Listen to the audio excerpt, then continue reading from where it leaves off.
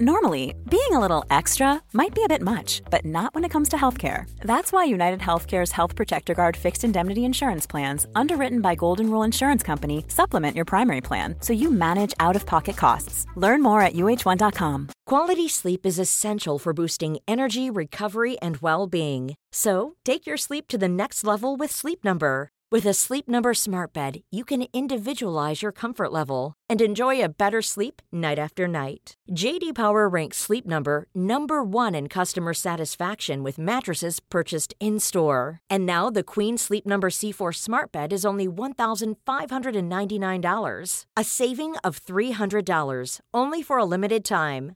For J.D. Power 2023 award information, visit jdpower.com/awards. Only at Sleep Number stores or sleepnumber.com.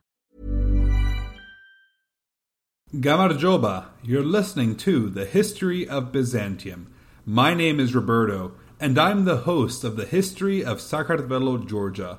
We're located in the Caucasus Mountain region, right on the coast of the eastern Black Sea. With a long history of working with and against the Romans, the Georgians are a hardened people who love to eat, drink, and party. We also have a whole slew of mythological figures such as Medea and Jason of the Argonautic fame. And historically, the Byzantines encountered people such as David of Tau, the kingdom of Lazica, and used Georgia as a sort of base against the Sassanids. You can find us wherever you enjoy listening to podcasts, such as this one, on our website at historyofsakartvelo.com or on Twitter at history_Georgia. Sakartvelo is spelled Sakartvelo. Now, enjoy listening to The History of Byzantium.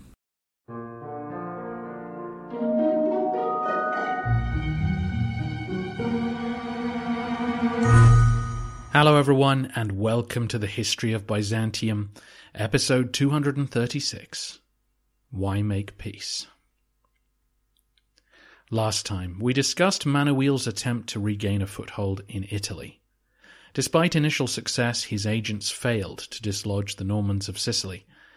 Eventually, the Romans were forced to make peace and wait for a more advantageous situation to develop.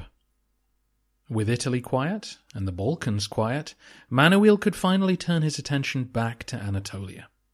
And he needed to, because Cyprus had just been raided by forces from Antioch and Cilicia. It was time to punish the miscreants responsible and reassert imperial authority in the east. As you know, Manuel's father, John Komnenos, had spent the best years of his reign campaigning in Anatolia.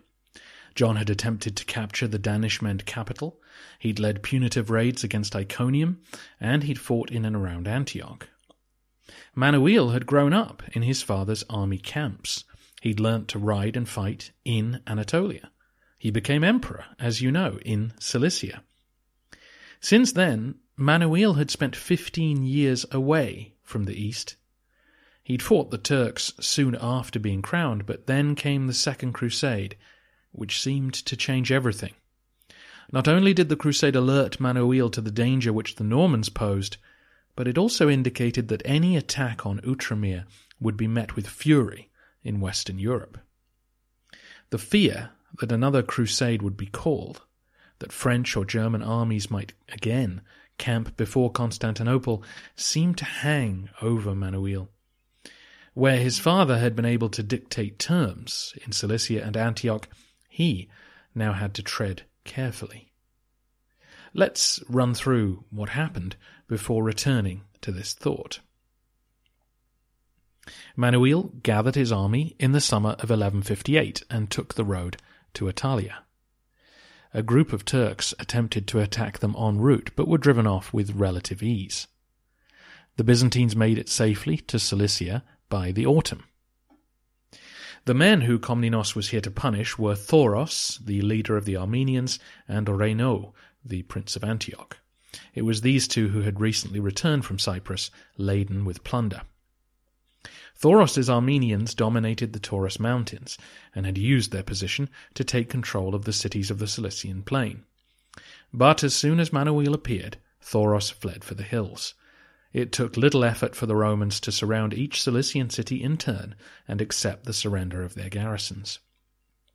Manuel spent the winter at Mopsuestia, allowing his enemies to sweat for a few months. In spring 1159, Reynaud, the Prince of Antioch, came to Manuel to beg for mercy. He knew that the Romans were here to punish him, and since the waiting can sometimes be the worst part, he got it over with as quickly as possible. Dressed in the rags of a penitent, wearing a rope around his neck, Reynaud presented himself to Manuel. He got down on his knees and handed over his sword. After a suitably humiliating wait, Manuel forgave the prince and confirmed him as the legitimate ruler of Antioch. Reynaud took the oaths of vassalage, which the Latins were so fond of, and promised all the things which Raymond and Bohemond had done before. He would allow Manuel to garrison Antioch's citadel on request. He would allow an Orthodox patriarch into the city, and he would provide troops to serve in the emperor's army. Reynaud also begged for forgiveness for Thoros, the Armenian leader. Manuel extended an invitation to the Lord of the Mountains, who also came humbly to see the Vasilevs. For those of you binging the podcast, you may recall that John had arrested Thoros' predecessors and spent a good amount of time besieging their mountain fortresses. Manuel broke with this policy, confirming Thoros' rights to hold the highlands and binding him to the Romans by treaty. Both of these agreements were made in public. Once word got round that the Emperor of Constantinople was in Cilicia, envoys from far and wide came to see him. Armenians, Georgians, Latins, and Turks were all present at Mopsuestia to witness the Emperor dispensing justice. You may remember that last episode Manuel put on a similar show when deciding the succession of the Serbian throne.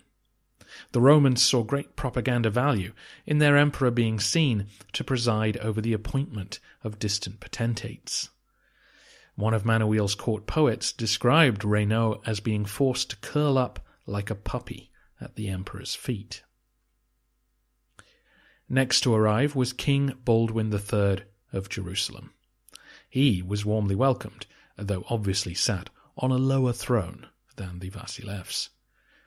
Baldwin would stay with Manuel for 10 days, and by all accounts, they got on well. As I mentioned last episode, Baldwin had asked Manuel for a bride from the Komnenian house, which he'd then received. Not only did Baldwin want the hefty dowry she came with, but he needed Byzantine support. In contrast to Manuel's fears, Baldwin was confident that no repeat of the Second Crusade was on its way. So in order to find the resources he needed to keep Outremer afloat, the king had to develop friendlier relations with the Romans. This demanded a certain amount of humility on the part of the Latins. Privately, they may have resented the airs and graces of the Byzantine court, but publicly, they knew the price they had to pay for imperial support. It was in this spirit that Manuel made a triumphal entry into Antioch at Easter 1159. Komnenos was decked out in all his finery and astride a great horse, while Reynaud and his senior men walked in front of him, holding the reins. The Varangian guard followed behind to make sure there was no trouble, while behind them rode Baldwin. On a horse, yes, but with no insignia of his rank as a sign of respect to the emperor.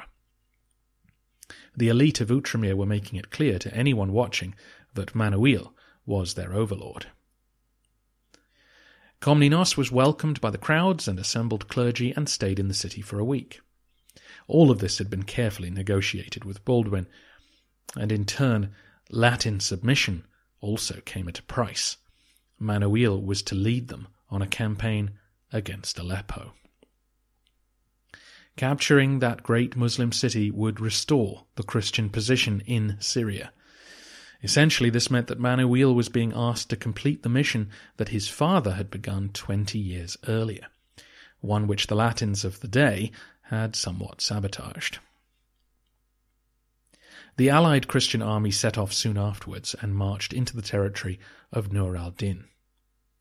The emir, as you know, was the major enemy of the Latins. He now controlled an extensive realm, including Mosul, Aleppo, Edessa, and now Damascus. The emir was ill, though, and was very wary of the Byzantines getting involved in his business, so he quickly sent emissaries to the Allied camp to offer peace terms. This included the return of 6,000 Latin prisoners who were taken during the Second Crusade, and an alliance against the Turks of Iconium. Nur al-Din's borders now pressed up against the Taurus Mountains, so it was a straightforward my enemy's enemy is my friend situation. Much to the surprise of the Latins, Manuel accepted these terms immediately, called off the campaign, and raced back to Constantinople. The emperor was able to argue that the return of prisoners was a great victory for the Christians, and that his mere presence had scared the emir into offering concessions. Though the Latins were unhappy, they could hardly show their displeasure to the man they'd just sworn oaths to. The Byzantine army marched home very quickly. They raced across Cilicia and even skirted Iconium's territory in their haste to get back to the Bosphorus. Some units fell behind and were picked off by the Turks as they passed. The reason for all this haste was that news had reached Manuel while in Syria that a coup was taking place back in Constantinople. 2 senior officials had to be executed, and Andronicus, the emperor's cousin, had escaped from prison. I'll deal with the details in our next episode, but once Manuel was home, the situation was quickly restored. As you can now see, things had changed considerably since the Romans were last in the East. Instead of dishing out punishments, Manuel forgave. Instead of asking for Antioch to be returned to the empire, this was never mentioned. Even Thoris's Armenians, who would definitely attack the Cilician cities again one day, were allowed to stay in place. It would be tempting to see all this as a sign of weakness, that Manuel was now scared of upsetting the Latins and had settled for ceremonial dominance rather than anything tangible. But there was a little more to it than that. Historian Paul Magdaleno argues convincingly that the fall of Edessa had made Antioch less of a prize to hold. Antioch was now the front line in the conflict with Nur al-Din.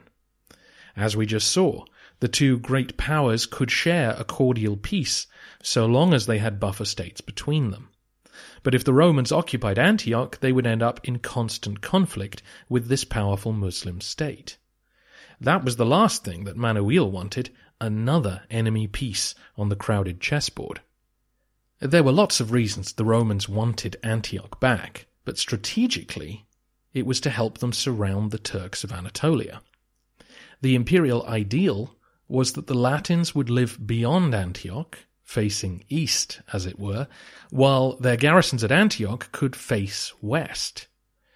Now that Antioch was all that was left of Christian Syria, it was, in a way, better to leave it in Latin hands. Once that decision was made, the same logic applied to Cilicia. The Armenians could be useful allies in fighting the Turks. To disempower them would leave the small Roman garrisons of the area with little chance of holding out if the nomads invaded. The subjugation of Reno and Thoros was not just ceremonial either. As we shall see shortly, Manuel would force them to honour their obligations, providing him with the manpower he needed to intimidate the Turks. So while not a great long-term solution, Manuel's actions in the east offered short-term possibilities. Over in Anatolia, the Sultan of Iconium was caught unawares by the coalition forming against him. This was Kilij Arslan II, son of Masud, the Sultan who'd been in charge during the Second Crusade. Manuel was planning a major campaign against Iconium, a retaliation for the attacks he'd suffered while crisscrossing Anatolia the previous year. He decided to call upon all the troops who were owed to him by treaty. Not only did this mean sending word to Thoros and Reno, but to the Serbians as well. He also activated his diplomatic network. He informed both Nur al-Din and the Danishmends that he would be marching against their mutual enemy. He also made contact with Kilij Arslan's brother, who was very interested in Byzantine backing for a tilt at the throne. The following summer, 1160, was a triumph of imperial diplomacy. The Danishmends raided Iconium's territory, and Kilij Arslan had to watch his back for news of his brother. Meanwhile, Roman armies invaded from east and west. Emmanuel actually had to return home shortly after making it onto the plateau, when news reached him that his wife had died. But in the end that didn't matter. A Christian coalition army invaded from Cilicia and defeated the nomads in battle. Manuel had dispatched his nephew, John Kontostephanos, to Cilicia with a few hundred men to gather his allies. With their treaty obligations fresh in their mind, Thoros and Reno followed through and sent contingents to serve the Romans. Kontostephanos raised more troops from the Cilician population and hired some knights who were passing through on pilgrimage. In the end, he led a rather useful force up onto the plateau. Kilij Arslan was shocked to learn that an army was coming from that direction. He sent riders to shut them down, but they fell prey to the charge of the Latin knights and dispersed. That campaign season of 1160 was, in many ways, the culmination of the plan Alexius Komnenos had conceived some 70 years earlier. The Turks were set against one another, then dual Byzantine armies marched onto the plateau in a pincer movement, causing chaos. Kilij Arslan II had no choice but to sue for peace. He offered to come to Constantinople in person and bow down before Manuel. The following year he did just that, and once more Komnenos made the most of this spectacle. Apparently the Sultan stayed for a couple of months and was royally feasted and entertained. Chariot races were put on, as well as a display of Greek fire. Then, after signing a peace treaty, the Sultan was weighed down with expensive gifts. The agreement stipulated that the Turks must respect the Roman border and attack any nomads who violated it. Prisoners must be returned, and the Sultan was required to provide troops when the emperor needed them. He even agreed to return Roman cities that he captured, as in the ones that the Danishmends currently held. The Sultan returned to Iconium, and the peace between the two sides would last for 15 years. But I would ask, why make peace with the Turks? After studying John's reign and seeing how successful he was campaigning in Anatolia, I was really interested to see what Manuel would do. He fought in those campaigns, so he must have understood how important they were. And as we've seen, the first 15 years of his reign were taken up with Western distractions, so now was the right time to turn east again and pick up his father's legacy. Instead, Manuel seemed satisfied with the peace he obtained, which would be fine if he had better things to be getting on with, but as far as I'm concerned, and a number of modern historians too, he didn't. As we'll see when the narrative moves forward, Manuel chose to focus on projects which have an air of fantasy about them, instead of the hard graft of campaigning regularly against the Turks, slowly grinding the nomads down one season at a time. I don't think that's because Manuel wanted an easy life. He was a soldier through and through and would go on campaigning right to the end of his days. But I struggle to understand the decision to leave Anatolia quiet for another 15 years and focus on far less realistic goals. Perhaps we need to try and understand the emperor's personality a little better. So next time, let's put the narrative on pause and talk about Manuel the person, his family, his court, church matters, and of course that rascally cousin of his, Andronicus. While you're waiting for that episode, why not have a listen to another podcast, The History of Sakartvelo, Georgia. As Roberto said in his introduction, Georgia, under many different names, has been a part of our podcast all along. From Justinian's battles with Khusro to Heraclius's march through the borderlands, on to the support offered to the Phocas family during the civil wars and the violence which Basil II unleashed in response. In fact, while the Romans are struggling with the Turks on the plateau, the Georgians are having one of their strongest historical periods. They were able to dominate the highlands, keeping the Danishmends and Seljuks from spreading their influence further north. Sakartvelo, by the way, is what the people who live in Georgia call their country. So, if you'd like to find out more about Georgian history, then please visit historyofsakartvelo.com or search for it wherever you get your podcasts. Madloba.